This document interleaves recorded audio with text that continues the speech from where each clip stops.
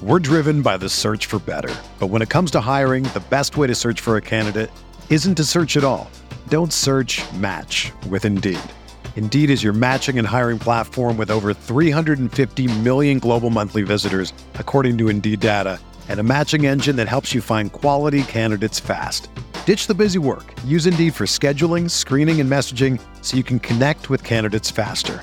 Leveraging over 140 million qualifications and preferences every day, Indeed's matching engine is constantly learning from your preferences, so the more you use Indeed, the better it gets. Join more than 3.5 million businesses worldwide that use Indeed to hire great talent fast. And listeners of this show will get a $75 sponsored job credit to get your jobs more visibility at Indeed.com/Blue Wire.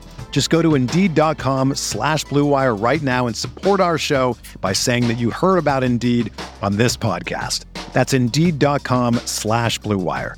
Terms and conditions apply. Need to hire? You need Indeed.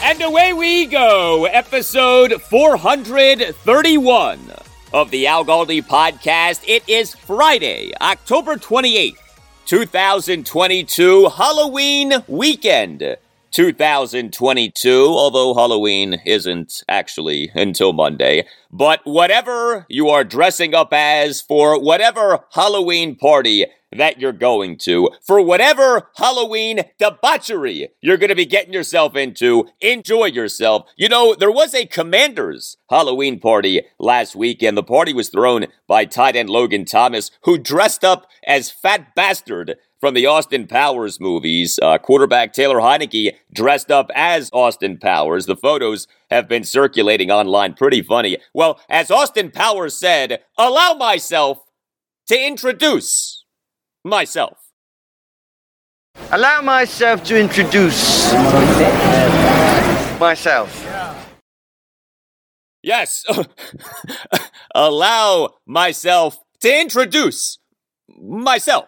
Hello and welcome to this Football Friday installment of the Al Galdi podcast. Well, I hope that come Sunday night, we are all celebrating like the great Fat Bastard, that we are all celebrating a Commanders win, that we are all fat bastards together. The 3-4 Commanders at the 3-1 Indianapolis Colts, Sunday afternoon at 4:25. The first non-1 p.m. game for the Commanders on a Sunday in this 2022 NFL regular season. The final game for the Commanders before the NFL trade deadline this Tuesday, November 1st at 4 p.m. Eastern. A win would give the Commanders a 3-game winning streak, have them at 500, and have the season very much back on. A loss might mean the Commanders becoming true sellers regarding the NFL trade deadline, although the NFC is rather underwhelming right now. The Tampa Bay Buccaneers are 3-5. They fell to 3-5 with a 27-22 home loss to the Baltimore Ravens on Thursday Night Football. The Commanders are in NFC wildcard contention, whether they want to be or not. Lots of Commanders conversation coming up on the show, including a guest, Colts insider Mike Chappell of Fox 59 CBS 4 Sports in Indianapolis. He has covered the Colts since they came to Indy in 1984. We're going to get into a variety of topics, including why truly the Colts have benched starting quarterback Matt Ryan in favor of Sam Ehlinger, the extent to which Colts owner and CEO Jim Irsay dictated that decision, how the Colts now look at their starting quarterback from last season, Commanders quarterback Carson Wentz, and the Indy perspective on Jim Irsay on October 18th at the NFL's Fall League meeting in Manhattan, New York, saying of Commanders co-owner and co-CEO Dan Snyder, quote, "I believe that there's merit to remove him as owner," end quote. Mike Chappell, very plugged in on the Colts. He'll be with us in a bit. I have the latest on Commanders injuries for this game at the Colts. I have lots of good stuff from Commanders head coach Ron Rivera, who was back with the team on Thursday off having been in California on Wednesday, tending to a personal matter concerning his mother. Ron, during his post-practice press conference on Thursday afternoon, gave us an update on what's going on with edge defender Chase Young. I also have interesting and notable comments from offensive coordinator Scott Turner's post-practice press conference on Thursday afternoon, including a reveal about receiver Terry McLaurin. I have my rhyming keys for a Commanders win at the Colts, and I'll give you a prediction for the game. Also on the show, college football. What a loss for Virginia Tech on Thursday night. I know that a lot of you listening are Hokies fans. My deepest sympathies to you. The Hokies blew a 21-3 third quarter lead in a 22-21 loss at number 24 NC State. Tech in the game had 10 accepted false start penalties. Yes, 10 accepted full start penalties. A lot to get to with that game. I have Goldilocks previews and picks for Virginia and Navy. The Cavaliers home to Miami Saturday afternoon at 12:30. The Midshipmen home to Temple Saturday afternoon at 3:30. And I'll talk Capitals. A shutout loss for the Caps on Thursday night. 2-0 the final at the Dallas Stars. You can tweet me at Al Galdi. You can email me, the Al Galdi podcast at yahoo.com. Email from Robert Delaney on the MLB playoffs. Writes Robert, I know that the football team drives the car, but since we don't have Nats Chat any longer, would love to hear your thoughts on the MLB playoffs. Thank you for the email, Robert. So the World Series is beginning on Friday night, Game 1. The Philadelphia Phillies at the Houston Astros at 8:03. There's a lot that I could say about the MLB playoffs. I'll give you 3 quick takeaways that are all Nationals related, since this is a Washington, D.C. sports podcast. Number 1, the success of the Phillies this postseason is the latest example of how there is the MLB regular season and then there is the MLB postseason, and the former so often means so little for the latter. I mean, think about it. We in the National League in the 2022 regular season had 3 teams that each won at least 100 games. The Atlanta Braves, the New York Mets, and the Los Angeles Dodgers. And yet all 3 teams didn't even advance to the National League Championship Series. And the Phillies, who finished 3rd in the National League East, not 2nd, 3rd, won the National League pennant. The MLB playoffs are all about just getting in. And once you are in, anything can happen. See, of course, the 2019 Nats, who won the World Series as a wild card team. Number 2, this retroactive lament that I've been seeing and hearing regarding the Nats not re-signing outfielder Bryce Harper as a free agent in the 2018-2019 offseason is hysterical to me. Look, Bryce has been awesome this postseason, but very few, and I mean very few, Nats fans wanted the Nats in that 2018-2019 offseason to spend what it was going to take to re-sign Bryce. He had been injured a lot. He had been a good player, but not a great player. The Nats had 2 young promising outfielders in Juan Soto and Victor Robles, and Bryce wanted a record-breaking contract. Credit to him for playing at an MVP level these last few seasons, but Bryce was not that player over his final few seasons with the Nats. If you go by OPS Plus, which is OPS that's adjusted for a player's league at home ballpark, 100 is league average, above 100 is above average. Bryce, in his time as a Nat, had a regular season OPS plus of 139. That's actually very good, though that does go down by a good bit if you just take out his All-World 2015 season. But Bryce, over his 4 regular seasons with the Phillies, has an OPS plus of 150. That's exceptional. He has been a different and better player for the Phillies than he was with the Nats. And, oh, by the way, right, the Nats won the World Series in their first season after Bryce left via free agency. Number 3, the top reason by far that the Nats are in the position that they're in, which is the position of being a very bad and rebuilding team, is the collapses of the Nats farm system and player development. The departures of guys like Bryce Harper and right fielder Juan Soto and third baseman Anthony Rendon and shortstop Trey Turner and starting pitcher Max Scherzer are not the primary reason that the Nats are in the position that they're in, nor is the falling apart of starting pitchers Steven Strasburg and Patrick Corbin. The top reason that the Nats are in the position that they are in is that they haven't come close to adequately replacing any of these guys. And just look at it like this. Who did the Nats beat in the 2019 World Series? The Astros. Where are the Astros right now?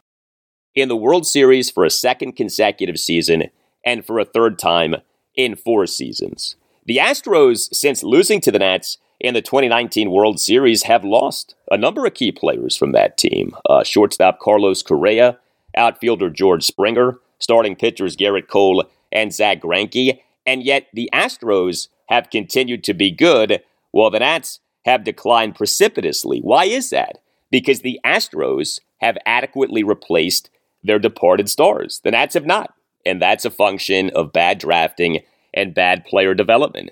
Email from Stanley Evans on something that I talked about a good bit on Thursday's show, episode 430, the connection between Commanders quarterback Taylor Heinicke and Commanders receiver Terry McLaurin. Lots of good stuff from Taylor on that during his post-practice press conference on Wednesday afternoon. Right, Stanley, my favorite pod that I listen to in the morning. Keep up the great work, G. Thank you, Stanley. Continue, Stanley. The game against Green Bay was the first time that I have ever seen Terry McLaurin that excited after a touchdown. Same with Antonio Gibson. I 100% believe that Terry wants Taylor Heinicke as a starting quarterback. Because to Tay-Tay's credit, he gives Terry a chance to make plays, even when he's not open. I remember the play last year against Atlanta. Taylor pretty much threw the ball up for grabs in the end zone, and Terry made a great play for a touchdown.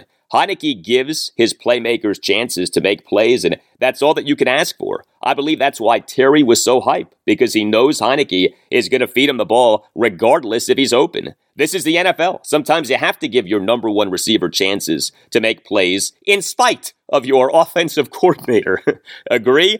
Thank you for the email, Stanley. I think that one of the trickiest lines for an NFL quarterback to walk is the line between giving your playmakers opportunities to make plays and throwing dangerous passes that can be intercepted. And so often, this is a retroactive line by which if the target makes the catch, you rave about the quarterback giving his playmaker a chance to make the play. And if the pass gets intercepted or is nearly intercepted, you kill the quarterback for being reckless. Both Taylor Heinicke and the man who he has succeeded as a Commander starting quarterback, Carson Wentz, have had trouble with walking this line. The good news is that Terry McLaurin is excellent at making contested catches. Terry finished the 2021 regular season number 1 in the NFL with 25 contested catches per Pro Football Focus. So specific to Taylor and Terry, yeah, I do think that you give Taylor some leeway to throw 50-50 balls to Terry. And yes, that Taylor touchdown pass to Terry in the win at the Atlanta Falcons in Week 4 of last season was tremendous. Taylor had a fourth quarter, 1st and 10, 17-yard under center play action touchdown pass to Terry to cut Washington's deficit to 30-28 on what was really a miracle play. Taylor somehow escaped being sacked by edge defender Dante Fowler Jr., then took a shot from linebacker Foye Oluwakin while heaving up a prayer into the end zone, but Terry made the catch. Terry answered the prayer. St. Terry answered the prayer.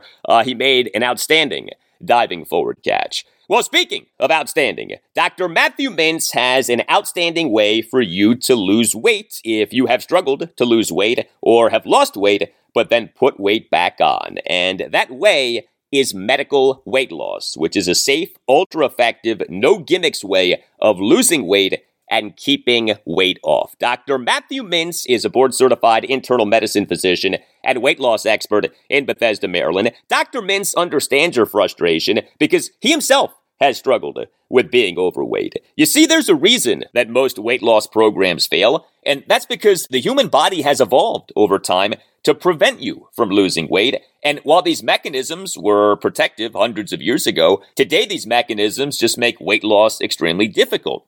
Well, the solution is medical weight loss. By using prescription medications that fight the factors that prevent weight loss, Dr. Mintz will help you achieve your weight loss goals. And not only will you lose the weight, but you'll keep the weight off. And while you may have tried weight loss medications in the past, there now are newer medications that are not only safe and effective, but also can achieve nearly the same weight loss as surgery. You see, Dr. Mintz does not use powders, shakes, or other special foods that you need to purchase. Instead, he uses prescription medications and personalized lifestyle changes, and he'll give you the support that you need to succeed. Dr. Mintz's medical weight loss program includes an initial in-person comprehensive evaluation, blood work, and a customized weight loss plan, in-person or virtual follow-up visits to keep you on track, a full year of phone calls and emails to answer your questions or troubleshoot problems, and 1 year of prescription medications for weight loss. The good news is that many, if not all of these things, will be covered by or reimbursable through your insurance. Dr. Matthew Mintz has been in practice for over 25 years. He serves as clinical faculty at the George Washington University School of Medicine, and he is consistently ranked as a top doctor by Washingtonian Magazine. He is a huge Commanders fan. He is a loyal listener of the Al Galdi podcast. If you are ready to lose your excess weight the right way, find out more about Dr. Matthew Mintz's medical weight loss program by calling 855-646-8963. That's 855-646-8963. And make sure that you tell Dr. Mintz that Al Galdi sent you. You can also visit drmintz.com. That's drmintz, MINTZ.com, and click on medical weight loss. That's 855-646-8963 or drmintz.com. And make sure that you tell Dr. Mintz that Al Galdi sent you.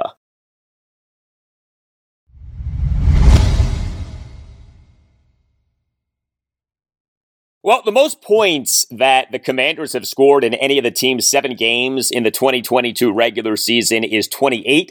That came in the 28-22 win over the Jacksonville Jaguars at FedEx Field in Week 1. What are the odds that the Commanders will score at least 28 points in this Sunday afternoon's game at the Indianapolis Colts at 425? The Colts, through Week 7, had the following defensive rankings per Football Outsiders DVOA metric for the 2022 regular season. Number 11 in total defense, number 16 in pass defense, number 8 in run defense. The Colts have been a pretty good defensive team so far this season. If the Commanders are going to score at least 28 points this Sunday, that likely will have to happen without receiver Jahan Dotson, who is poised to miss a 4th consecutive game due to a hamstring injury that he suffered in the loss at the Dallas Cowboys in Week 4. He aggravated the injury in practice now 2 Thursdays ago, October 20th. Jahan on Thursday did not practice for a 2nd consecutive day. And we, during head coach Ron Rivera's post-practice press conference on Thursday afternoon, got this rather blunt assessment of the likelihood of Jahan playing this Sunday. Well, I'm not anticipating him being there Sunday. It's unfortunate, but he's still tight. So they've been working him inside. They're working him on the inside the water on the treadmill, and just trying to get him going. Boy, this really is unfortunate. Jahan Dotson had 4 receiving touchdowns over the Commanders' first 4 games of this regular season. Now he is set to miss a 4th consecutive game. Receiver De'Ami Brown on Thursday was a limited participant in practice for a 2nd consecutive day. He, for the 23-21 win over the Green Bay Packers at FedEx Field this past Sunday afternoon, was inactive due to a groin injury. Might the Commanders finally get back tight end Logan Thomas this Sunday? He, on Thursday, was a limited participant in practice for a 2nd consecutive day. Logan has been inactive for each of the Commanders' last 3 games due to a calf injury. It is looking like tight end Cole Turner will be out. He, on Thursday, did not practice for a 2nd consecutive day due to the concussion that he suffered in the win over the Packers. Right guard Sadiq Charles on Thursday did not practice for a 2nd consecutive day due to illness, although right tackle Samuel Cosmi on Thursday, a full participant in practice for a 2nd consecutive day as he comes off his finger injury, what is a reported left thumb injury for which he underwent surgery on October 4th. Cosmi, for the win over the Packers, was active but did not play in the game. And as we have been discussing, you do wonder, with Sadiq having this illness, if we this Sunday at the Colts might see what has been talked about. Cosme at right guard with his replacement at right tackle, Cornelius Lucas, remaining at right tackle. Running back Jonathan Williams on Thursday was a limited participant in practice for a second consecutive day. He, for the win over the Packers, was inactive for a second consecutive game due to a knee injury that he suffered in the loss to the Tennessee Titans at FedEx Field in Week 5. And quarterback Taylor Heinicke did remain on the injury report, but he on Thursday was a full participant in practice. For a second consecutive day, he has been listed as dealing with a calf ailment. The nature of Taylor's performance in the win over the Packers has been talked about a bunch by now. Terrible start, much better as the game went on. Something that Taylor has talked about is that even during his oh-so-bad start to the game, he was making the right reads. We on Thursday afternoon had the weekly post-practice press conference of offensive coordinator Scott Turner. This was Scott on Taylor Heinicke. I think his decision making is just getting better and better. He's anticipating. I think he had a lot of situations in the game where he anticipated and the ball came out of his hand early, and he threw the ball to the spot and trusted his guys were going to be there. Obviously, the touchdown pass is a example of that to Terry. The last third down is like an extreme example of that. But he's just. With experience, he comes that, and he's not only experienced playing in the NFL, but playing with these guys, that he's playing with for the most part. So that part of it, I think, is just the trust, and that he's able to, he knows the plays. He's run a lot of these plays. He's run multiple times, and he just turns it loose. Yes, turns it loose. That's one way of putting it. You heard Scott Turner mention, quote, the last third down, end quote. The Commanders' 11th offensive drive this past Sunday afternoon came off the Packers having just cut the Commanders' lead to 23-21. The drive did result in a late fourth quarter punt, but the fifth snap of the drive, one of the plays of the game, 3rd and 9 for the Commanders at their 44. Taylor Heinicke, while being pressured by interior defensive lineman Kenny Clark, got off a 12-yard shotgun completion to receiver Terry McLaurin, who battled back to make a leaping catch in front of corner Jair Alexander. Risky throw by Taylor? Yes. Successful throw by Taylor? Yes. And so we on Thursday afternoon had the following exchange between Commanders insider Michael Phillips of Richmond.com and Scott Turner. What's your feedback to Taylor on the third down play? He just throws it to Terry with full trust. Terry goes up and gets it. Do you encourage that? Do you? Yeah, absolutely. Yeah. I mean, that's what this game is about. I mean, that's why we practice. Terry got pushed a little bit wide on the route. It's not necessarily what it's supposed to look like, but he got to the spot where he's supposed to be. And they wanted to follow have what's his name, 23 Alexander follow Terry. So we felt good about that matchup. So we got it at the end of the game and we went to it. And Taylor had some pressure in his face, but he threw the ball on time to the spot. And Terry made the play, but that's why we spend all this time, and they spend all the time, the players working together and everything like that. And Taylor obviously hasn't had a lot of those reps this year with Terry, but he has in the past, and he knows the play, and he put it out there where it's supposed to be, and he did it on time, which is a major point as well. And again, Terry made the play. Yes, he did. Interesting to hear Scott Turner say that he, quote, absolutely, end quote, was good with Taylor Heinicke making that throw to Terry McLaurin. Now, with Terry in the win over the Packers, we saw some emotion from Terry, especially after his 37-yard touchdown reception in the third quarter. We talked about that on Thursday's show, episode 430. How about this reveal from Scott Turner on Thursday afternoon on Terry McLaurin? Terry's a prideful guy, and he's a really good guy. You don't see a lot of it, but there's been a little bit of frustration, and he knows what he's capable of, and maybe the numbers haven't reflected that. And he got an opportunity to show it a couple times in that game, and he came up big. So I was happy for him. So how about that?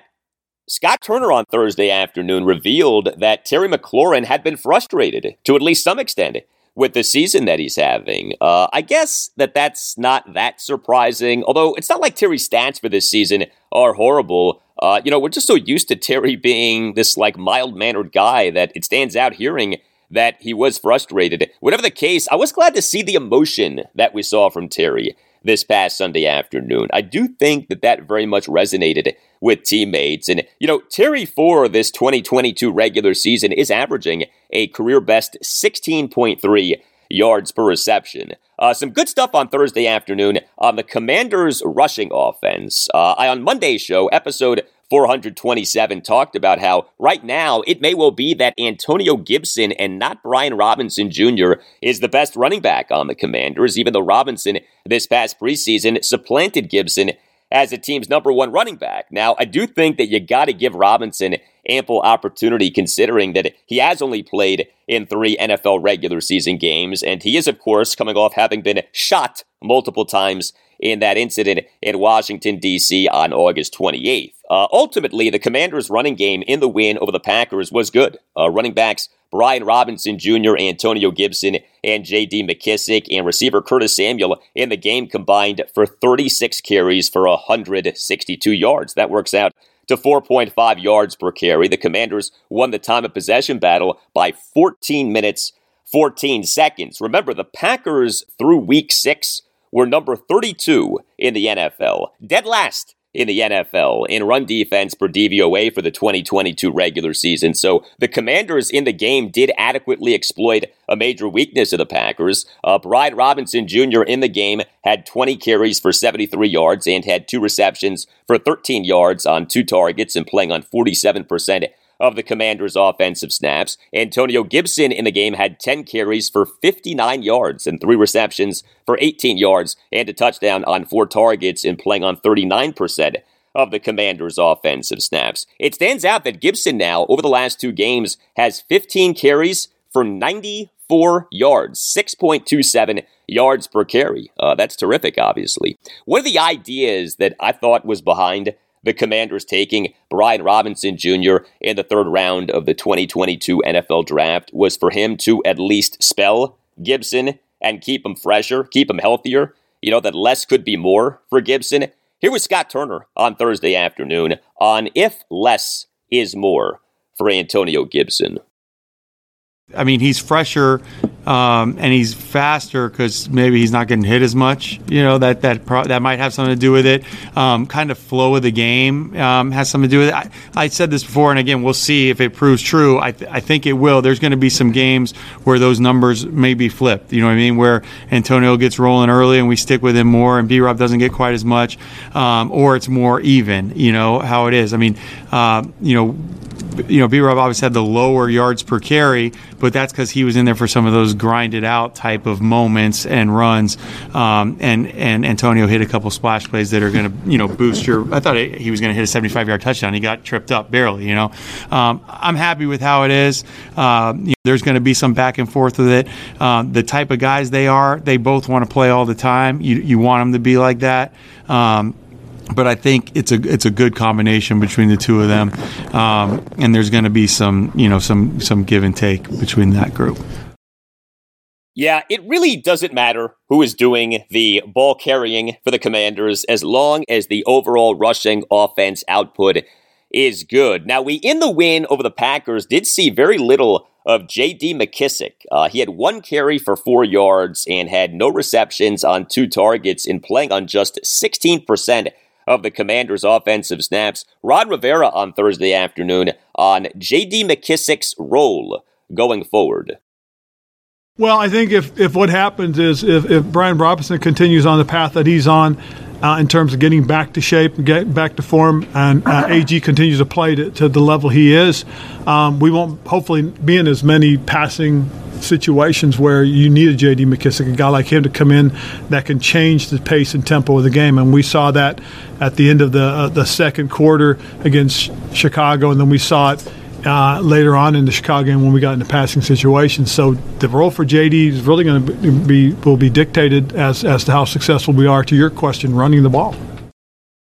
Yeah, J.D. McKissick in the 12-7 win at the Chicago Bears on Thursday Night Football in Week 6 had 2 carries for 20 yards and had no receptions on 3 targets in playing on 30% of the Commanders' offensive snaps. He did have a key run on a scoring drive. The Commanders' fifth offensive drive resulted in kicker Joey Sly's 38-yard field goal with 46 seconds left in the second quarter for a 3-0 Commanders lead. Seventh snap of the drive, J.D. McKissick had a 2nd and 10, 16-yard shotgun handoff run. As mentioned, the Commanders in the win over the Packers won the time of possession battle big by 14 minutes, 14 seconds. Here was Ron Rivera on Thursday afternoon on the benefits of a good running game. When you're running the ball well, it helps the offensive line first and foremost. You know, the defensive line can't just tee off. They've got to approach it where it's about read and react now, as opposed to just getting vertical and getting after the quarterback. So I think that's the first thing that's probably one of the more important things as far as being able to run the ball successfully. Secondly, it makes your play action more viable. I mean, now they have to pay attention. They have to anticipate, whether it is run or pass, and then they've got to go from there. And then it takes a lot of pressure off the quarterback. If you're gaining yards running it, then he doesn't have to sit there and try and read a lot of things. And then the fourth thing, and to the defensive side, it helps them. It gets them off the field. It lowers the amount of time that the opponent will be on the field, and gives them a little bit more of a break. So having success running the ball is important. Yes, it is. Everything matters. Passing offense matters more than rushing offense matters, but rushing offense is important, no doubt. Scott Turner on Thursday afternoon on calling running plays and on a key factor in the win over the Packers. I told the guys, I'll call 38 runs every game. I got no issue with that, but we got to convert third downs in order to do that. I mean, if you can't call a run if you're not on the field. So, us able to convert third downs, I thought that was one of the biggest parts of the game. I know 7 for 16, but we started 0 for 4, and then the pick six was the fourth one. And then from that point on, I thought we did a great job on third down. That allows you to run the ball. That was the number one third down defense in the NFL, and they weren't letting anybody. Once you got past 3rd and 7, there just wasn't a conversion, and we got 4 of those. And to me, that was the difference in the game. Yeah, the Commanders, off having gone a putrid 3 of 22 on third downs over the team's previous 2 games, when 7 of 16 on third downs in the win over the Packers, and the quarterback, Taylor Heineke, had a lot to do with that. Well, for more than 40 years, the law firm of Paulson and Nace has had a lot to do with helping people throughout the region. No law firm does a better job of fighting for victims than Paulson and Nace does. That's why, if you have a case, contact Paulson and Nace. You can call Paulson and Nace at 202-902-7611. And when you call, make sure that you tell Paulson and Nace that Al Galdi sent you. Paulson and Nace handles medical malpractice, personal injury, birth injury, legal malpractice, and consumer protection cases, offering aggressive advocacy for victims in Washington, D.C. and West Virginia. Paulson and Nace is widely respected throughout Washington, D.C. and West Virginia for the firm's accomplishments both in and out of courtrooms. Chris Nace and Matt Nace are dedicated trial attorneys who do not balk in the face of large insurance companies or well-known businesses that have had practices or products that are directly related to the root of your harm. Paulson and Nace does not accept low settlement offers that benefit the people who cause clients harm more than the offers benefit the clients. This is because Paulson and Nace is not afraid to take a case to trial, and that's because Paulson and Nace wins trials. Paulson and Nace has secured millions of dollars in verdict and settlement amounts for clients to better enable them to care for themselves and their families. Heck, take a case that was recently concluded. Paulson and Nace in July won a case for which the United States government must pay nearly $1.8 million. This to a former American University field hockey player because of a military doctor's failure to diagnose and treat the student for a 2011 concussion that left her with permanent symptoms. You may have heard about this. Paulson and Nace defeated the U.S. government. Again, if you have a case, contact Paulson and Nace. If you feel that you've been wronged, if you think that you've been wronged but aren't sure, call Paulson and Nace and schedule a no-obligation appointment. Call Paulson and Nace at 202-902-7611. That's 202-902-7611. When you call, make sure that you tell Paulson and Nace that Al Galdi sent you. Schedule a no-obligation appointment by calling 202-902-7611. You can also visit PaulsonandNace.com. That's PaulsonandNace.com. Just make sure that you tell Paulson and Nace that Al Galdi sent you. Paulson and Nace. If you have a case, contact Paulson and Nace.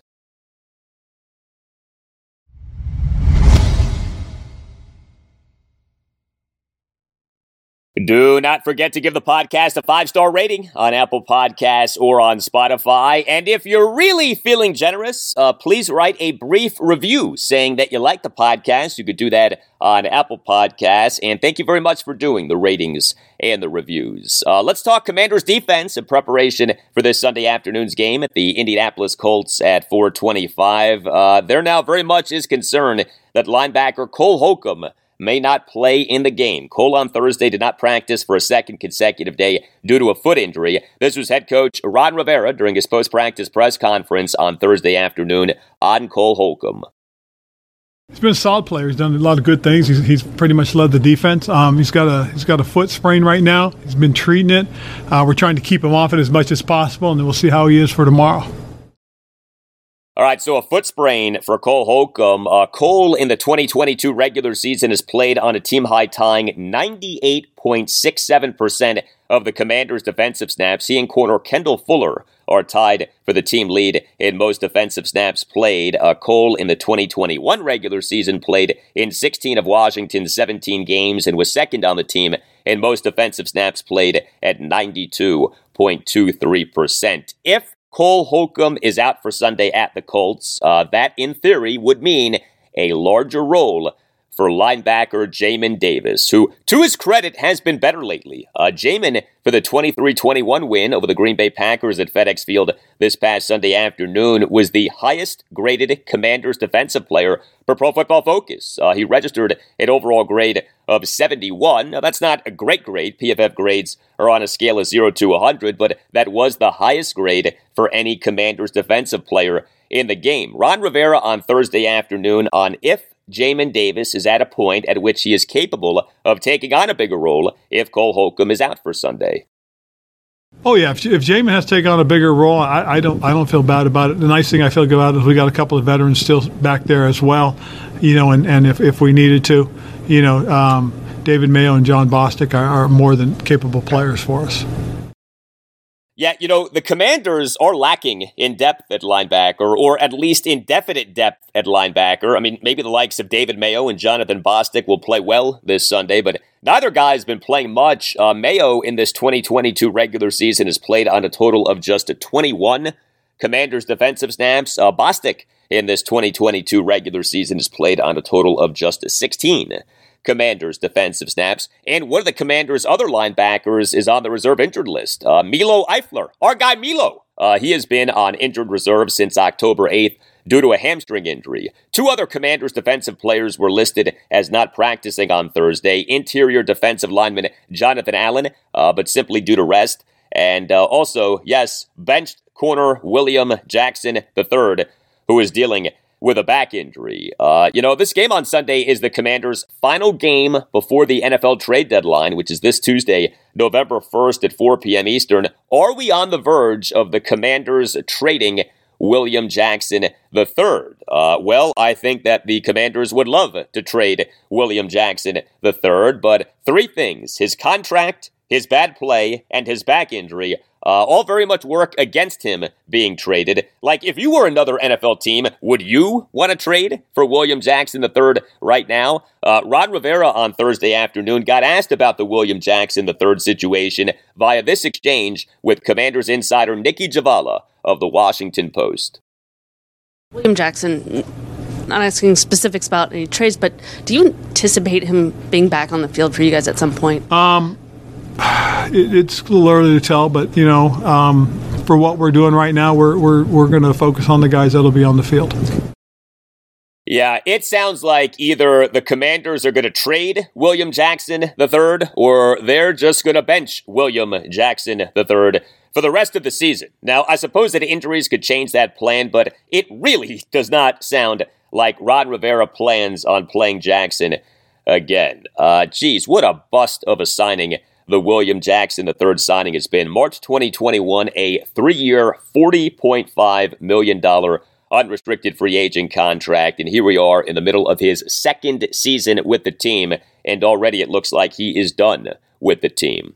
But the Commanders, through Week 7, were number 2 in the NFL in lowest opponents' third down efficiency for the 2022 regular season. The truth is that the Commanders' defense right now is doing just fine without William Jackson III, just as the team's defense right now is doing just fine without edge defender Chase Young. Doesn't mean that you don't want Chase back, but, I mean, you tell me. Right now, the defense is in a pretty good place, even though Chase Young has yet to play on a single snap this season. On Thursday's show, episode 430, spent a good bit of time talking about the latest with Chase Young, who remains on the reserve physically unable to perform list due to the torn right ACL that he suffered in the win over the Tampa Bay Buccaneers at FedEx Field on November 14th, 2021.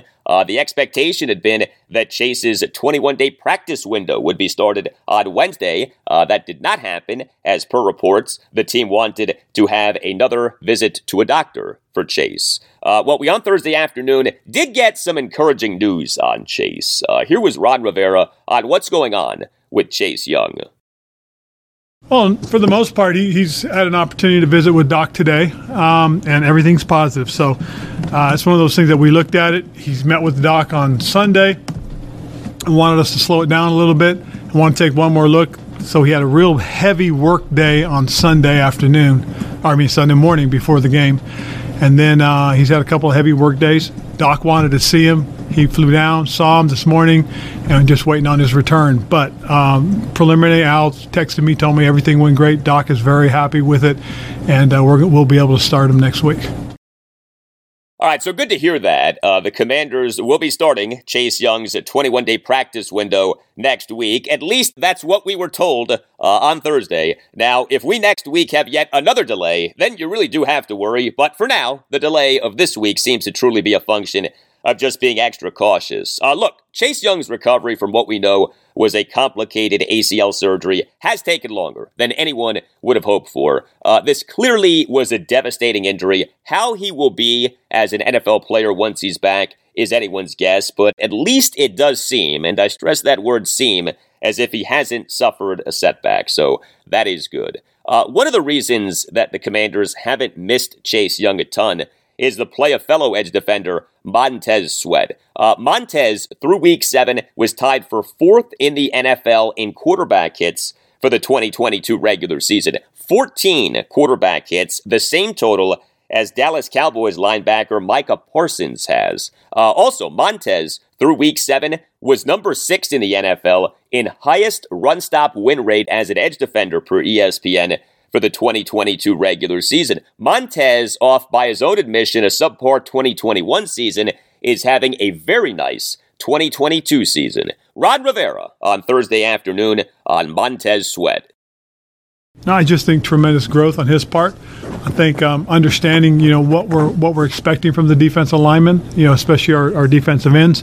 I think that's really helped him. I think the play of the guys around him, Jonathan playing at that high level, I think has really helped him as Duran. The two of those guys are terrific inside tandem. I think the other guys on the opposite side that have been filling in have done a nice job also. So I think it's really just everything coming together as far as that unit is concerned. And the Commanders' defensive line this Sunday will be facing Colts quarterback Sam Ehlinger, who will be making his first NFL regular season start. He is starting in place of the benched Matt Ryan, who is injured. He has a grade 2 shoulder separation, but the Colts clearly have benched Matt Ryan. What to expect from Sam Ehlinger? Who the heck knows? Rod Rivera on Thursday afternoon on facing a virtual unknown in Sam Ehlinger. Well, you're going to get a little different player. Obviously, Matt was more of a prolific style passer. He was tall in the pocket. Matt did a lot of tremendous things, and he's had a very good career, really has. Whereas you look at Sam Ehlinger, young guy, got a terrific arm, very headsy, smart player. He's got a good feel for the game. When you watch his preseason stuff, you watch some of the stuff back from college. I went back and looked at the reports on him. This is a guy that has a good sense and feel for running the RPOs. And he also has a really good feel for as a runner. himself. So those are things that we're all kind of looking at, trying to anticipate and figure out what's the best way to defend against that. Well, the Commanders on Sunday at the Colts have a chance for a third consecutive win. You right now, if you are looking to buy a home in the Washington, D.C. area, have a great chance at a bargain buy. Housing prices are coming down due to an increase in inventory caused by the increases in mortgage rates, while others are not buying. Now actually is the perfect time to buy. When everyone else is zigging, you should be zagging. Contact real estate agent Kellen Hunt. Visit closeitwithkel.com. That's closeitwithkel, Kell.com. Book a call with Kellen Hunt to discuss your real estate needs and make sure that you tell Kell that Al Galdi sent you. Kellen Hunt understands the Washington, D.C. area real estate market, and he is here for you to listen to what you want, no matter your situation in life. Whether you are a first-time buyer looking for guidance, or you have a young family looking for a bigger home, or you are ready to retire and or are looking to downsize, Kellen Hunt can help you. Kellen Hunt is a real estate agent for real people. He's a great guy, and he will listen to you. He's not just some know-it-all. He works for you. He takes in what you are looking for and then gets to work. Smart, attention to detail, creative. Put Kellen Hunt to work for you. And know this, Kellen Hunt is willing to put a portion of his commission back in your pocket. Visit closeitwithkel.com. That's closeitwithkel, Kell.com. Book a call with Kellen Hunt to discuss your real estate needs and make sure that you tell Kell that Al Galdi sent you. You have nothing to lose. See what Kellen Hunt can do for you. Visit closeitwithkel.com. If you are trying to buy a home in the Washington, D.C. area, you will do well by going with Kell. Take advantage of the current market. Visit closeitwithkel.com and tell Kell that Al Galdi sent you.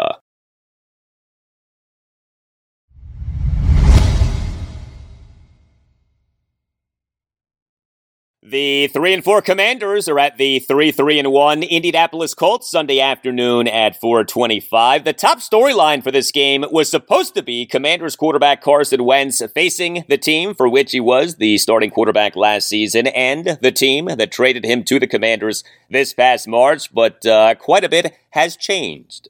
Carson is on the reserve injured list of suffering a fractured finger on his right hand in the win at the Chicago Bears on Thursday Night Football in Week 6, and so Taylor Heinicke now is the Commanders' starting quarterback, and the Colts now have a new starting quarterback. Their head coach, former Maryland quarterback Frank Reich, on Monday announced that the team was benching Matt Ryan in favor of Sam Ehlinger, who has never started an NFL regular season game. We also, of course, have Colts owner and CEO Jim Irsay on October 18th at the NFL Fall League meeting in Manhattan, New York, having said of Commanders co-owner and co-CEO Dan Snyder, quote, "I believe that there's merit to remove him as owner," end quote. So yeah, the storylines for this game, not exactly what we were anticipating just a few weeks ago. I am very pleased to welcome back to the Al Galdi podcast right now, Colts insider Mike Chappell of Fox 59 CBS 4 Sports in Indianapolis. He has covered the Colts since they came to Indy in 1984. You can follow Mike on Twitter at mchappell51, at MCHAPPELL51. Mike, it's nice to talk to you. How are you? Good. How are you doing? Doing well. Good to have you back on. So let's start with the benching of Matt Ryan in favor of Sam Ehlinger. We know that Ryan has a grade 2 shoulder separation, but this clearly is a benching and not an injury-induced change. Based on your conversations with people and on what you know, why truly was this change made? Turnovers. What surprised me about the change is, there is the grade 2 separation, but it wasn't, we're going to go with Sam Ehlinger because Matt Ryan's hurt, and when Matt Ryan's ready, he'll be back. It was no.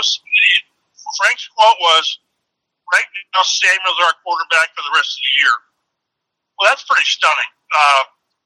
I point out to everybody that I have thrown as many passes in the NFL as Sam Ehlinger has, which is 0. So this is not an 0-17. Yes, it's a team that's can't get out of its own way a lot of the times. The you're right there to do something. I mean, something, whatever that something is. And you're turning to a quarterback who you like, but you don't know. And, it was, if I had to pick a word, I would say desperation, a desperate move, because you just don't know. And if I'm Frank Reich and my job security is in question, even with the turnovers of Matt Ryan, I believe he gives me a better chance to win over the course of the season than Sam Ellinger. So we'll see. Like you said, we all expected Matt Ryan versus Carson Wentz. We're not getting that. No, we are not. Was the benching of Matt Ryan truly Frank Reich's call, or was this more a call by General Manager Chris Ballard and or Jim Irsay? Well, he mentioned that for the most part, all decisions are collaborative. But he also mentioned how they always talk with Jim Irsay after games, if not that night, then the next day. When I say they, Chris Ballard and Frank Reich, generally a phone call to say, what's going on and all this. They had that this Sunday night, and Frank mentioned how the owner, knows his stuff and he gives serious input. And he said, sometimes, one vote means more. So this was not at its core Frank Reich's decision. I don't believe. This is me just speculating on what I know. But I think it was one that it was driven from the top, maybe with Chris Ballard. I don't know. I know the owner was really growing frustrated with the turn, but he should. It's crazy because Ryan is like top 5 in attempts and completions and yards. And then he leads the league in interceptions. He leads the league in turnovers. He has 12 turnovers in 7 games, and the opponents have turned that into 56 points. Well, that's just unsustainable. They hold Tennessee to no touchdowns and 4 field goals, and they lost by 9 for crying out loud. So it's just it hasn't worked for a lot of reasons. Not all on Ryan. It's not. He's got 3 fourth quarter comebacks. So he's a big reason they're 3-1. But you just can't keep having the turnovers and the bad decisions. So they're going a different direction for now. It's funny to hear from you about the sizable role that Jim Irsay played in the benching of Matt Ryan, because as you know, there was so much from Irsay these last few months about how great of a leader Matt Ryan is and how he was just what the Colts needed. And the obvious implication was that the Colts were so much better off with Matt Ryan than they were with Carson Wentz as their starting quarterback. Is it, in fact, accurate to say that Carson was better for the Colts last season than Matt was for the Colts this season? Boy, it's a good question. I'd say no. I know where you're going with it, and I understand it. There was, I won't say universal belief that Wentz was the wrong guy, because I don't think it was universal, but there were things going on that just unsettled people in the organization, leadership, and all that stuff. So I won't go that far, although you can make that argument. You can make the argument. But it was very clear. I talked to Irsay the day after the Jacksonville debacle last year, and he was done. He was done with Wentz. In no ifs, ands, or buts. Keep in mind, they traded, I was going to say dumped, they traded Wentz to Washington, and they had no plan B. The only other quarterback on the roster was Ellinger and a guy named James Morgan, I think it was. He's so obscure, I don't remember his name. And they were going to go anybody else but Carson Wentz. Well, that tells you volumes about where they were with him.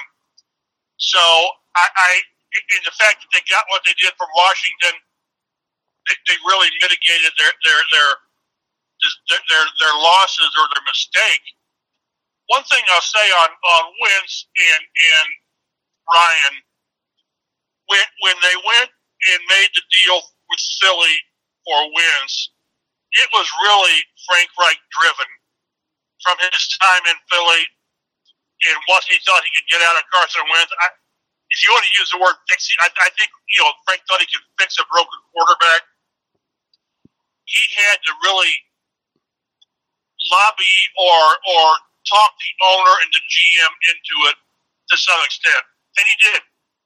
Well, with Matt Ryan, there was no, what do you think it was? Of course. This is the right move.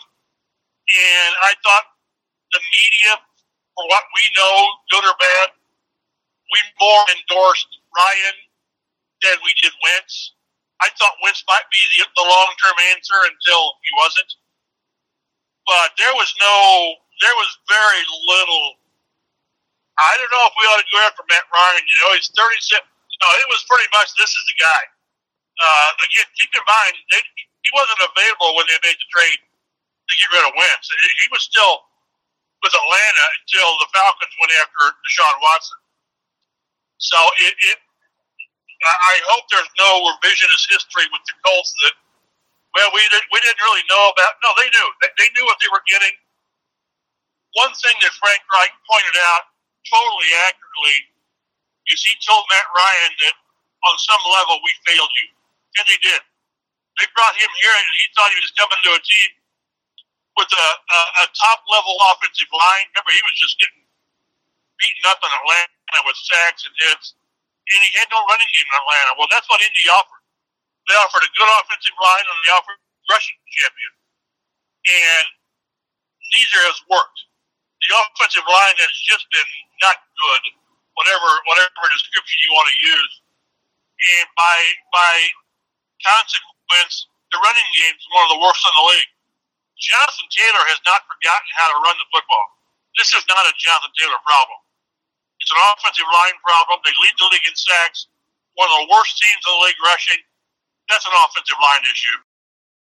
Yeah, and the Commanders have had major offensive line problems this season as well. We're talking Commanders Colts with Colts insider Mike Chappell of Fox 59 CBS 4 Sports in Indianapolis. He has covered the Colts since they came to Indy in 1984. Are you at all surprised that the Colts are going with Sam Ehlinger as their starting quarterback as opposed to going with Nick Foles? Oh, not after last week they elevated Ehlinger above Foles for whatever their reason. They used the word schematic, but maybe we can use him in short yardage and packages and all. I didn't buy that. I'm telling you, they think they have something in Ehlinger. I'm not saying Tom Brady 2.0. I'm not saying that he's a 6th round pick. I'm not going there. But they just think he's got something. He was very, very productive at Texas, throwing, running, and he's got the old it factor, which is great. It's a lot of quarterbacks don't have the it factor. I can think of several, but they think he does. But you better be able to play the position as well. And so, but I tell you, if I'm Nick Foles, I'm thinking, what's going on here?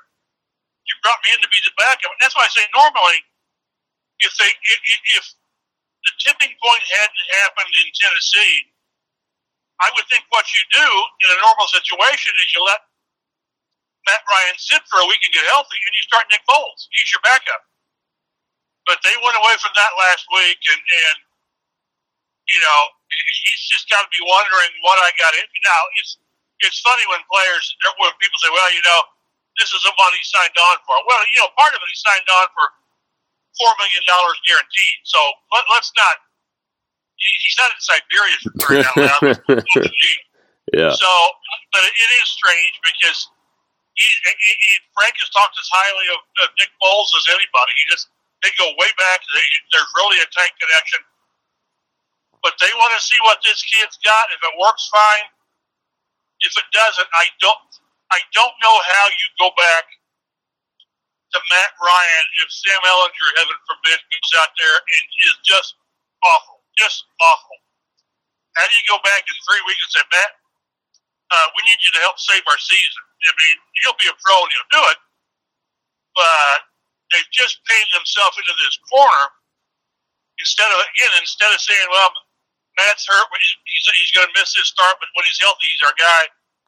They didn't do that. So they've really painted themselves into a corner at quarterback. The Colts are 3-1. I mean, it's not like their season is a complete disaster. What has gone well for the Colts this season? Defense has played lights out.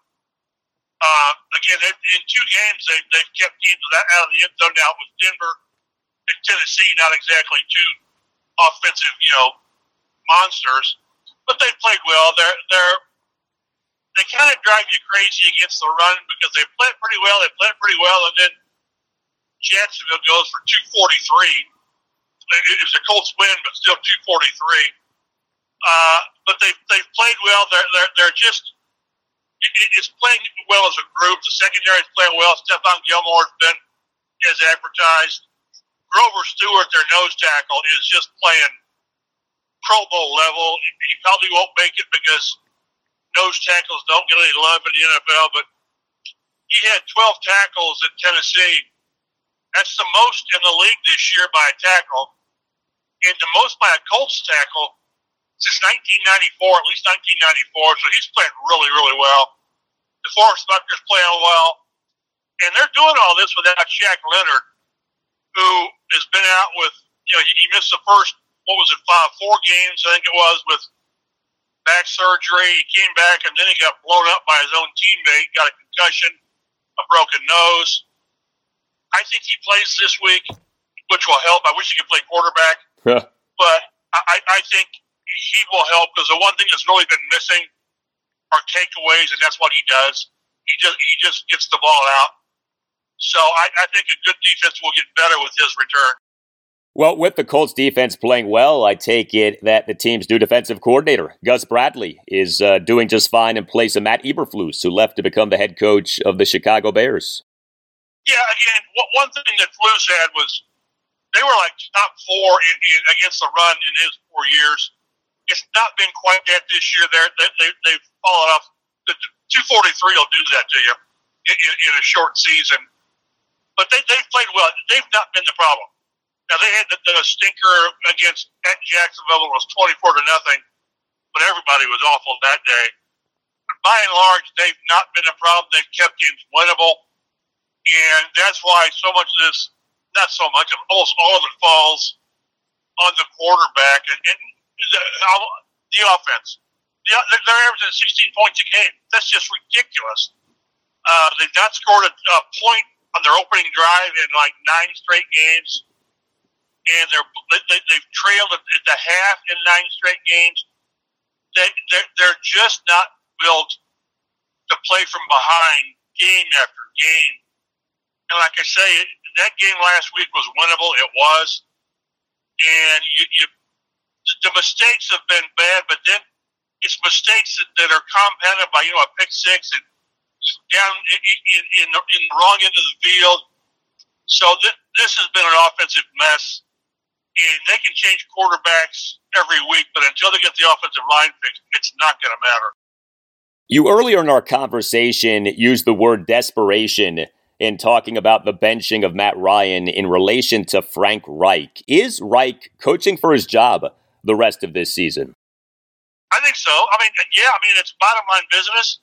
I think he knows that. I don't think he's going to admit it, but I think so. And, you have to question whether the GM is on the hot seat. I've argued in our press room when we're sitting there just talking that a lot of this is more personnel issues than it is coaching issues. Now, for whatever reason, the offensive line is not performing. Is that coaching? I don't know. I guess. But they went into the season with a left tackle who had one start at left tackle under his belt, and it didn't work. Matt Pryor. They went into the season with Danny Pinner, a late round pick at right guard, and that didn't work. So 2 or 3 things that they did just didn't work, and that's personnel. All of a sudden we go into the season, we're complaining and worried about the lack of experience and depth at receiver and tight end, and all of a sudden those positions are playing pretty well. It's the offensive line that just let them down, and by extension, it's not allowed Matt Ryan to be who they needed him to be. I got to get your take on what Jim Irsay said about Dan Snyder. You know Irsay well. What did you make of him becoming the first NFL owner to publicly question whether Dan should remain as Commanders owner? You know what I didn't. What I still don't know is he the rogue talking about that? Because his was the only critical voice at the meetings. The rest of them were sort of, they just kind of slept it off. Or was he sort of the tip of the spear where, hey, Jimmy, we're behind you, but why don't you be the voice? I don't know. But I tell you, I do know how strong his convictions are about the NFL. It's people can think it's corny and all this, but he believes that we're all in this together, and what you do affects me, and you better carry yourself the right way. All through my years, and I've been doing this since '84, he's always referred to the Maras and the Rooneys and the Hunts and the Hallises, how it's league first, team second. Yeah, yes, you got to take care of your team because it's your business. But it's doing things for the league, and he sees what's going on, what's been going on there, as really, really harmful to the league and, the shield and all of the cliche stuff. So I think that was from the heart. Now, whether he was the spokesman for the group, because he said, he was asked do you think if it comes to a vote, you'll have the votes? And I think he said probably, or he said, I think so. So I don't think his is the only voice like this, but his is the only one that he was the only one that went out there. From what I understood, I wasn't there, but I've been to league meetings, and there's always the media sort of stands around waiting for guys, and occasionally an owner pops out, and you have to follow him down the hallway. From what I understood, Jimmy came out of the room, and he made a beeline to the media. Wow! So this was on his mind. This was going to happen again. Whether this was him going solo or him being the spokesman for a group, I don't know. But it was sincere, and maybe people in Washington didn't take it well, which I understand. But this was something he feels very strongly about. Well, people in the Washington, D.C. area can't stand Dan Snyder, so I can tell you with certainty that what Jim Irsay said about Dan was, for the most part, very well received around here. The pushback would be, do Jim Irsay's comments about Dan Snyder and Jim Irsay's feeling about the tradition of the NFL ring hollow, given Irsay's own personal problems, which, of course, are well documented? Yeah, no, because I think in this instance it sort of helped him, because remember, one of the things that in that story was that Dan Snyder's got dirt on people. Yeah. But Jim Irsay, including the commissioner, and Jim Irsay said, "You can investigate me till the cows come home." His stuff is out there. Yeah. His pain pill addiction is out there. He was suspended. He paid a $500,000 fine. So he's done his penance, I guess, if you want to put it that way. And I don't know what else there would be to dig up. Now, some of the other owners may be, sweating bullets. I don't know. But I think it was a case where he's probably the one owner that, hey, my stuff's out there. My dirty laundry's flapping in the breeze. So, but I do understand that. One thing I think naturally people still, to this day, confuse is this is not Bob Irsay. This is not Bob Irsay. In years past, Bob Irsay would have fired the coach and general manager and the quarterback like in week 3 this year. That's how he was. Jim Irsay has never fired a coach in midseason, during the season. His hands are on things only when he really thinks it must be done. And Bob Irsay he'd change, he'd go off at any time. So this is not a meddling owner to that degree at all. And I think sometimes people still believe that it's the elder Irsay, the late Bob Irsay is who this is, and it's not. This pains him to great deal. He believes in Frank Reich. He believes in Chris Ballard. He believed in Matt Ryan. So it took something strong to have him go, spearhead this change. And it took something dramatic for him to go off on Snyder. So that's who he is, and we've come to understand that here. I think nationally, he's still not seen that way. Yeah, well, like I said, what Jim Irsay said about Dan Snyder was, for the most part, very well received around here. Colts insider Mike Chappell of Fox 59 CBS 4 Sports in Indianapolis. Mike, much respect to you. Thanks a lot for your time, and all the best. Stay in touch. All right, up next, my rhyming keys for a Commanders win at the Colts.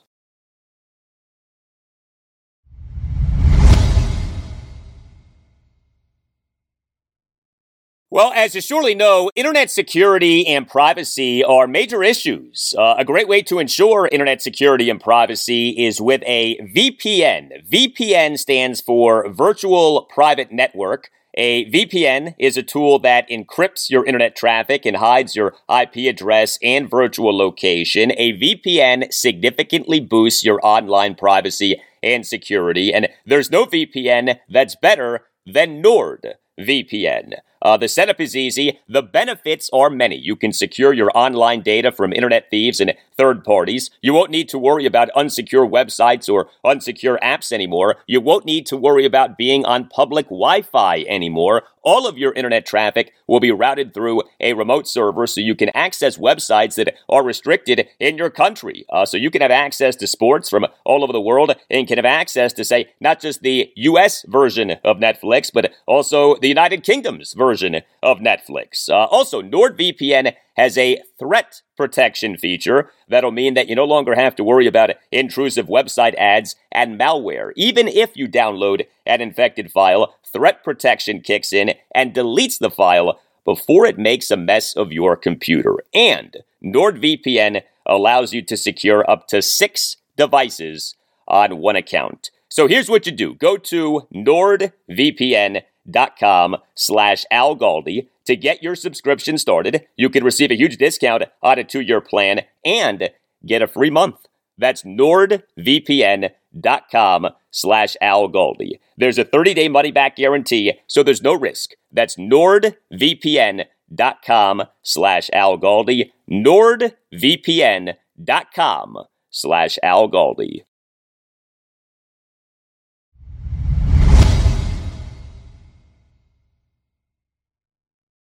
If you would like to advertise on the Al Galdi podcast, if you would like to have your business or practice promoted on the pod and reach thousands of people every episode at an oh-so-affordable price, hit us up. The email address is the Al Galdi podcast at yahoo.com. It has been more than 20 years since Washington beat the Indianapolis Colts in the regular season. October 27th, 2002, a 26-21 Redskins win over the Colts at FedEx Field. That was the last time that Washington beat the Colts in the regular season. Washington since has lost 4 consecutive regular season games to the Colts. The two teams do not play often, but they are playing on Sunday afternoon. The 3-4 Commanders at the 3-3-1 Colts at 4:25. How do the Commanders beat the Colts for the first time in more than 20 years? How do the Commanders win this game and notch a 3rd consecutive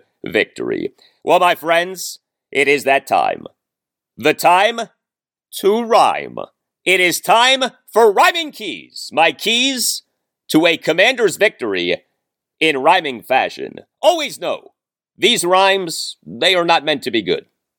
They are only meant to make a few points, and in fact, I have a saying, perhaps you know it by now, the worse the rhyme, the better the time. And so here we go, hardcore analysis combined with scheduled fun, rhyming keys for a Commanders win at the Colts. How do the Commanders win this game? We now rhyme the ways. And we begin with rhyming key number 1. This is for Commanders offensive coordinator Scott Turner.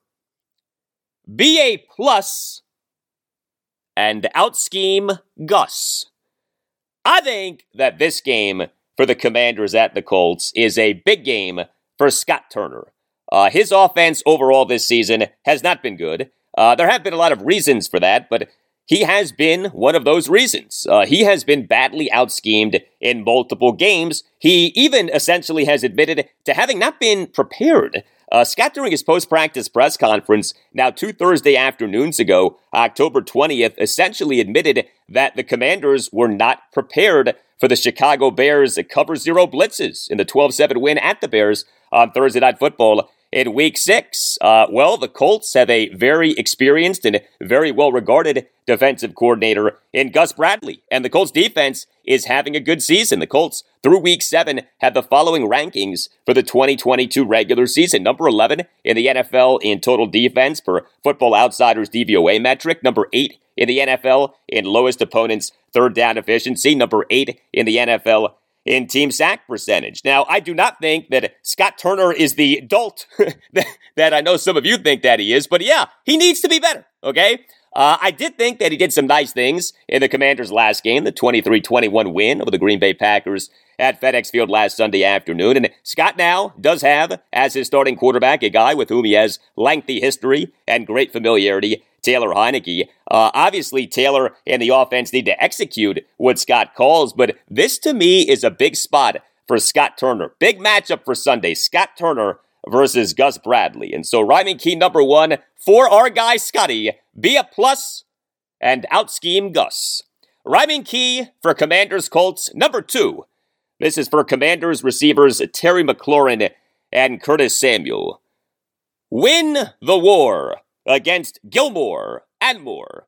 You can never be certain about how a team will cover another team's number 1 receiver, but presumably we on Sunday will be seeing at least a decent amount of Terry McLaurin being covered by Colts corner Stephon Gilmore. Terry in the win over the Packers roasted corner Jair Alexander as Terry had one of his best games of the season. His final numbers did not do his performance justice. Will Terry do the same against Stephon Gilmore? This is a homecoming game for Terry McLaurin, who is from the Indianapolis area. You know that he wants to have a big game, big test for him on Sunday. Stephon Gilmore so far this season has been solid. And then there is the Colts' primary slot corner, Kenny Moore II, who is having a rough season. His overall grade for Pro Football Focus for the 2022 regular season is just 47.3. PFF grades are on a scale of 0 to 100. Curtis Samuel isn't the only Commanders receiver who can line up in the slot, but he this season has lined up in the slot a bunch and will continue to do so as Jahan Dodson continues to nurse his hamstring injury. Curtis could have a big game on Sunday in facing Kenny Moore II. And so rhyming key number 2, this for Terry McLaurin and Curtis Samuel. Win the war against Gilmore and Moore. Rhyming key for Commanders Colts number 3. This is for the interior of the Commanders' offensive line. Do not get plowed over by DeForest and Grover. The Commanders' offensive line has been better during the 2-game winning streak as compared to the play of the offensive line during the Commanders' 1-4 start to the 2022 regular season, but the offensive line still is a concern, has to be. The interior of the offensive line is what to me remains most worrisome. Left guard Andrew Norwell, center Tyler Larson, and right guard Sadiq Charles, although perhaps we are going to see this change at right guard. Sadiq Charles has not practiced this week so far, talking about Wednesday and Thursday due to illness. Maybe we will see what has been talked about, Samuel Cosmi at right guard with Cornelius Lucas remaining at right tackle. Whatever the case, the Colts have 2 stud interior defensive linemen in DeForest Buckner and Grover Stewart. Buckner for the 2022 regular season leads the Colts with 8 quarterback hits. Stewart is having a very good season. We heard about that last segment from Colts insider Mike Chappell of Fox 59 CBS 4 Sports in Indianapolis. Taylor Heineke in the win over the Packers did get pressured quite a bit, but he did a good job of avoiding sacks. He took just 1 sack the entire game. Still, the plan can't just be for Taylor's mobility to save the day. The Commanders' offensive line has got to get to a point at which we stop having to worry about the line game in and game out. The line is going to be tested by the Colts' interior pass rush. And so, rhyming key number 3, this for the interior of the Commanders' offensive line. Do not get plowed over by DeForest and Grover. And one more. It is number 4. Rhyming key for Commanders Colts number 4. This for the Commanders' defensive line. Slam Sam, but be wary of his scram. In theory, the Commanders are catching a break in facing Sam Ehlinger as the Colts starting quarterback, who'll be making his first career NFL regular season start. There's a lot that we do not know about Sam as an NFL quarterback. Heck, there's a lot that he and the Colts don't know about him as an NFL quarterback. One thing that we do know, though, is that he is mobile. The Colts took Sam Ehlinger in the 6th round of the 2021 NFL Draft out of Texas. He was a quarterback for the Longhorns for 4 seasons, 2017 through 2020. He over 46 career games at Texas, had 33 rushing touchdowns. The only quarterback to truly hurt the Commanders with his legs this season has been the Bears' Justin Fields, who in the Commanders win at the Bears had 12 carries for 88 yards. I'm not saying that Sam Ehlinger is Justin Fields in terms of mobility, but we do know that Ehlinger's mobility is one of the reasons that he has been installed as the Colts' new starting quarterback. Otherwise, the Commanders' defensive line needs to tee off on this guy. Pressure him, hit him, sack him, make him as uncomfortable and rattled as possible. The Commanders, through Week 7, had the following rankings for the 2022 regular season. Number 6 in the NFL in pressure percentage per Sport Radar. Number 7 in the NFL in team sack percentage. And the Commanders are generating pressures and registering sacks despite not blitzing all that often. The Commanders so often are getting pressure by rushing 4. That has been a beautiful thing to see. Meantime, the Colts, they through Week 7 were 30th out of 32 NFL teams in team pass block win rate per ESPN for the 2022 regular season. The Commanders, by the way, were number 31, but I digress. The Colts' offensive line has been a major problem so far this season. Rhyming key number 4, this for the Commanders' defensive line. Slam Sam, but be wary of his scram. I told you that these rhymes aren't good. All right, it is prediction time. The line for this game per WinBet as of very early Friday morning was Commanders +3. A good bit of public money is on the Commanders. That always makes me a little concerned, but I'm going to ride the Mandos, okay? Give me the Commanders plus the 3. The winning streak gets the 3. Commanders 26, Colts 14. Running back Antonio Gibson has a kickoff return for a touchdown. Up next, I'm talking Virginia Tech football. What could have been a big win for the Hokies ended up being a gut-wrenching loss.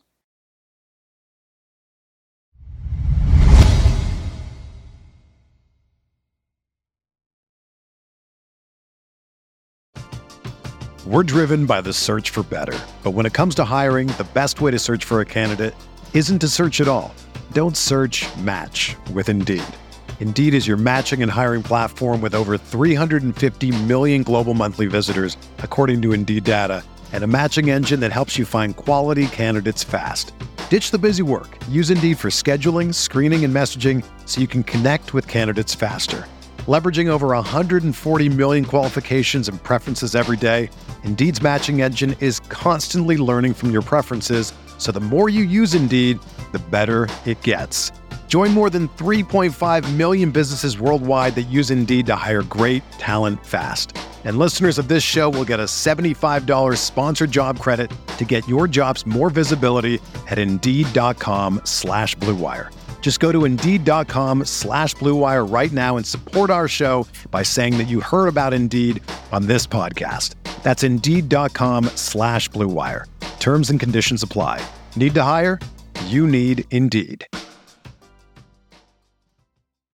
When you need mealtime inspiration, it's worth shopping Kroger, where you'll find over 30,000 mouth-watering choices that excite your inner foodie. And no matter what tasty choice you make, you'll enjoy our everyday low prices, plus extra ways to save, like digital coupons worth over $600 each week. You can also save up to $1 off per gallon at the pump with fuel points. More savings and more inspiring flavors make shopping Kroger worth it every time. Kroger, fresh for everyone. Fuel restrictions apply.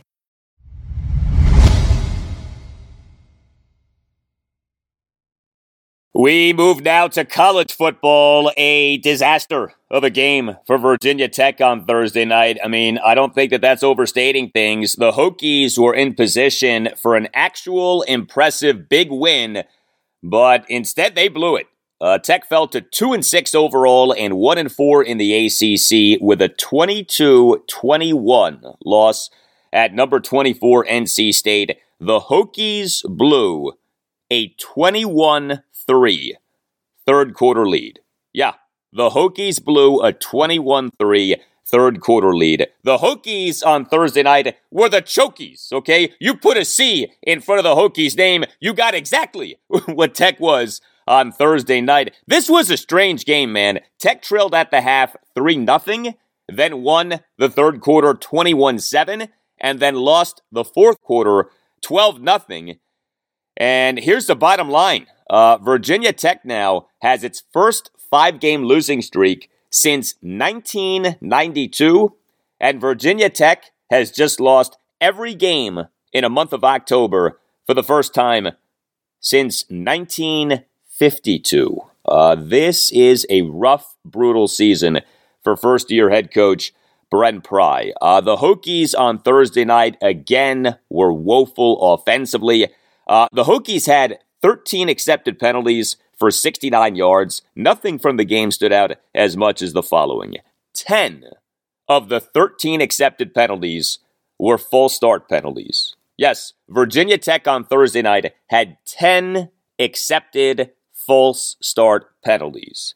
Absolutely inexcusable. I can't ever remember seeing that in a game, NFL or college, a team having 10 accepted false start penalties in a game. This was Brent Pry during his post-game press conference late night on Thursday night on his team committing, again, 10 accepted false start penalties. Yeah, I tell you, I think it was loud on the field. They were making some calls at the line of scrimmage, their defense, and they would move and they would say some things, and we were flinching. We can't do it. We got to be more disciplined than that. A couple of them got us off schedule bad, put us in the hole.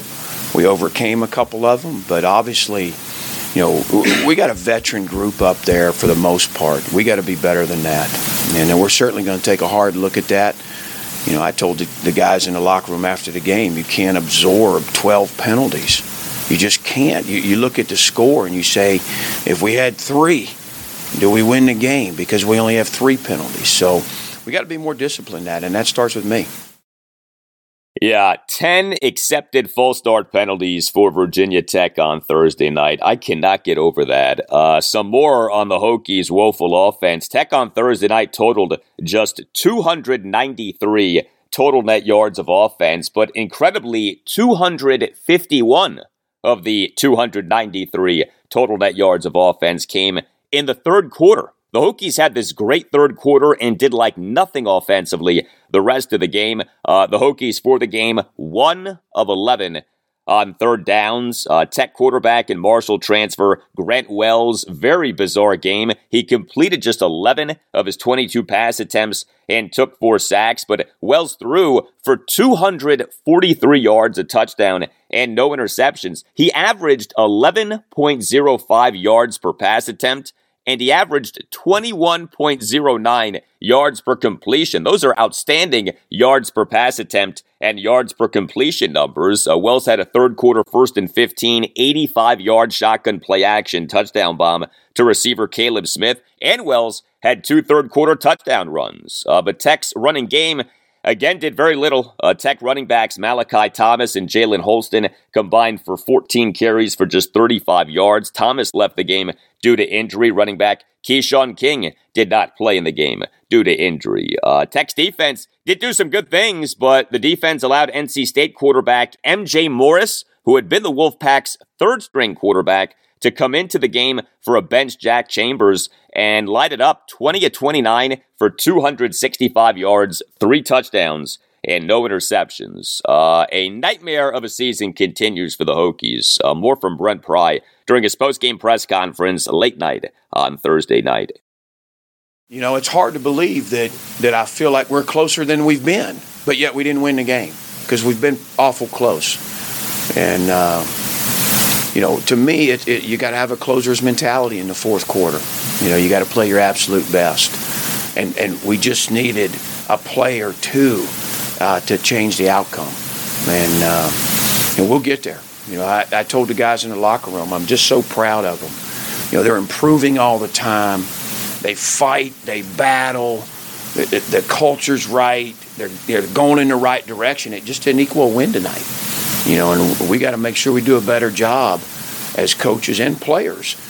It's the little things, it's the details, and where can we make the difference in flipping the script and being 1-0. Yeah, next up for Virginia Tech, home to Georgia Tech on Saturday afternoon, November 5th at 12:30.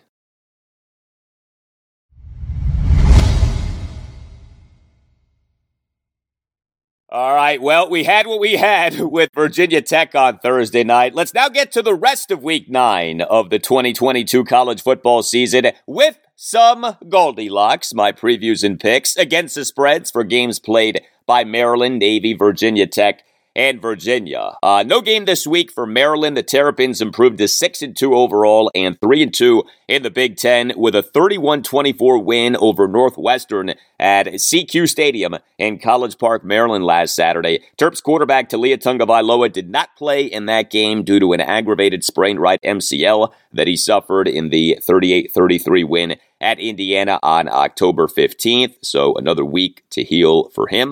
The Terps' next game is at Wisconsin on Saturday, November 5th. So here we go. Goldilocks, all point spreads are from WinBet and are as of a very early Friday morning. Goldilocks, game number 1, Virginia, home to Miami, Saturday afternoon at 12:30. The Cavaliers are +2. They are coming off a win. The Cavs improved to 3-4 overall and 1-3 in the ACC with a 16-9 win at Georgia Tech. Now, 2 Thursday nights ago, October 20th, man, was that game ugly. The Cavs won the second half 3-0. The two teams win a combined 8 of 35 on third downs. The Cavs won despite committing 4 turnovers. The Cavs won despite having 10 accepted penalties for 92 yards as Virginia continues to have a big penalty problem this season. The Cavs won despite their special teams being a mess. A blocked field goal attempt, another missed field goal attempt, a blocked punt, and the giving up of a Georgia Tech first down via a 15-yard leaping penalty on a fourth quarter Georgia Tech punt. The game ended with Georgia Tech quarterback Zach Gibson running out of bounds on the final play. Just a mess of a game, but this was a Virginia victory. The Wahoo's defense did catch a big break, but the Who's defense was good. Georgia Tech quarterback Jeff Sims left the game due to injury, and unlike in the Who's previous game, they capitalized on the opposing quarterback being out in this game. Virginia's previous game was a 34-17 loss to Louisville at Scott Stadium in Charlottesville, Virginia on October 8th. The Who's lost that game despite Louisville star quarterback Malik Cunningham not playing in the game due to being in concussion protocol. The Who's defense ended up being a big disappointment in that game, but the Who's defense in this win at Georgia Tech was great. The Who's held Georgia Tech to just 202 total net yards of offense and just 2.8 yards per play. The Who's held Georgia Tech to just 6 of 21 on third downs, and the Who's totaled 8 sacks, so really good stuff from Virginia's defense. UVA quarterback Brendan Armstrong had a mixed game. He completed just 20 of his 35 pass attempts, threw for just 255 yards, and threw 2 interceptions. But he did have a touchdown pass, which was a second quarter 1st and 10, 44-yard shotgun touchdown pass to receiver Dontavian Wicks, who made multiple great moves to get by would-be tacklers. That was Brendan Armstrong's 57th career touchdown pass, setting a new Virginia record, and Armstrong had 13 carries for 91 yards and a touchdown, and Armstrong took no sacks. The Miami Hurricanes, they are 3-4. They are coming off a 45-21 home loss to Duke last Saturday. The Canes starting quarterback Tyler Van Dyke left the game in the second quarter due to an apparent injury to his throwing shoulder. His status for this game against Virginia had not been made clear. His replacement, Jake Garcia, came into the game and committed 5 of Miami's astounding 8 turnovers in the game. Yes, DeU had 8 turnovers in this game. Garcia had 3 interceptions and 2 lost fumbles. Miami in the game totaled 5 lost fumbles. Tough to pick this game without knowing the status of Tyler Van Dyke, but give me Miami -2. Make money, money, make money, money, money. Thank you, Snoop Dogg. Goldilocks game number 2, Navy, home to Temple, Saturday afternoon at 3:30. The Midshipmen are -14. Yes, the Mids, who are 2-5 overall and 2-3 in the American Athletic Conference, they are 14-point favorites on Temple. Navy is coming off a 38-20 loss to Houston at Navy Marine Corps Memorial Stadium in Annapolis, Maryland last Saturday afternoon. This game was not close. The Midshipmen trailed in the first quarter 14-0, trailed at the half 21-7, and trailed in the fourth quarter 38-14. Navy's defense, a major disappointment for a second consecutive game. The Mids allowed Houston to generate 441 total net yards of offense, average 6.9 yards per play, and go 7-12 on third downs and 2-2 on fourth downs. The Mids got carved up by Houston quarterback Clayton Tune, who went 21-30 for 261 yards, 5 touchdowns, and no interceptions, and had 9 official carries for 43 yards. Navy sacked him just once, although it was a third-quarter sack strip that resulted in a fumble return for a touchdown by Navy. But the Mids allowed Houston running back Stacy Snead to have 20 carries for 100 yards, and things could have been worse. Houston committed 4 fumbles, including 3 lost fumbles. Navy's offense did do some good things, but ultimately wasn't good enough. The Mids went 7-14 on third downs, got some good production from some running backs. Slotback Mikael Haywood had 5 carries for 51 yards. Fullback Daba Fofana had 20 carries for 89 yards and a touchdown, but Navy quarterback Ty Lovatai, very mixed game, 6-13 for 125 yards and a touchdown. That does work out to 9.62 yards per pass attempt and a whopping 20.83 yards per completion. He had 2 completions to receiver Jaden Umbarger that totaled 93 yards, including a 41-yard touchdown pass deep in the fourth quarter, but Lovatai also threw 2 interceptions and had 16 carries for just 30 yards, and he only took 1 sack, so it's not like his rushing yardage total got ruined by sacks. Also, Navy had some special teams problems. Kicker Daniel Davies 0-2 on field goals, including a late second quarter 41-yard field goal attempt that was blocked. But like I said, Navy for this game against Temple is a 14-point favorite. That's because the Temple Owls are one of the worst teams in the FBS. The Owls are 2-5 overall and 0-3 in the American Athletic Conference. Among Temple's losses this season, a 70-13 loss at UCF on October 13th. There are 131 teams in the FBS. Temple through week 8 was 130th in offensive efficiency for ESPN for this season. Navy isn't good, but Temple is horrendous. Give me the Midshipmen, -14. Make money, money, make money, money, money. All right, Snoop, and so the rest of your Goldilocks for week 9 of the 2022 college football season, Miami -2 and Navy -14. Also on Saturday, Old Dominion at Georgia State, Saturday afternoon at 3. We have bye weeks this week for James Madison and Liberty.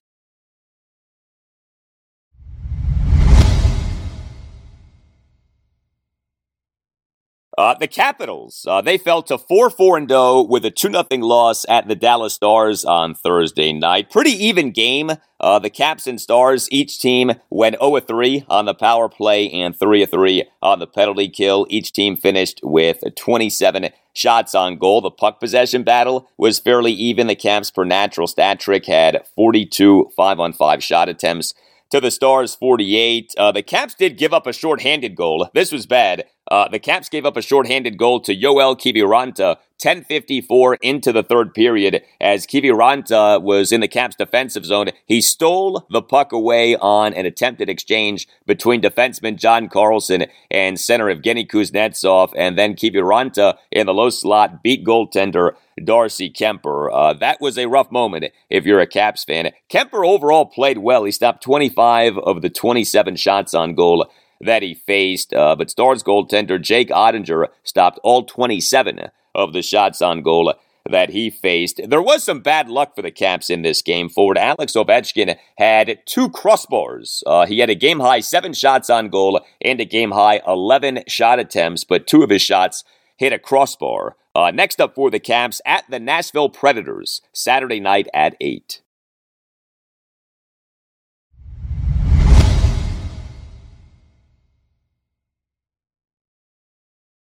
All right. Hey, before we call it a show, congratulations to Orioles manager Brandon Hyde, who on Thursday was named American League Manager of the Year by the Sporting News. I said, congratulations to Orioles manager Brandon Hyde, who on Thursday was named American League Manager of the Year by the Sporting News. And the Orioles again in the win column. Thank you, Joe Angel.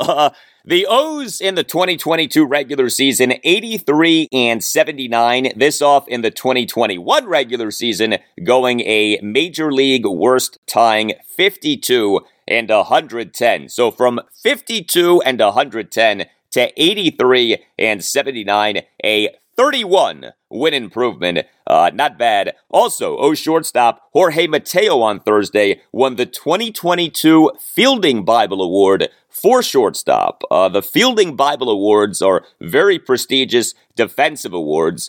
This year's Fielding Bible Awards were determined by a 15-person expert voting panel. The panel awards 10 winners each year, 1 at each position, plus an additional award that goes to the best defensive multi-position player. Jorge Mateo had an outstanding defensive season, even though, inexplicably, he is not one of the 3 finalists for the American League Gold Glove Award at shortstop. That is a joke. Anyway, that will do it for you and me for now. Keep the feedback coming. You can tweet me at Al Galdi. You can email me, the Al Galdi Podcast at yahoo.com. Monday's show, episode 432, will feature in-depth reaction to and analysis of whatever happens for our 3-4 Commanders in their game at the 3-3-1 Indianapolis Colts this Sunday afternoon at 4:25. I'll talk Wizards, 2 games for them this weekend, home to the Indiana Pacers Friday night at 7:30 and at the Boston Celtics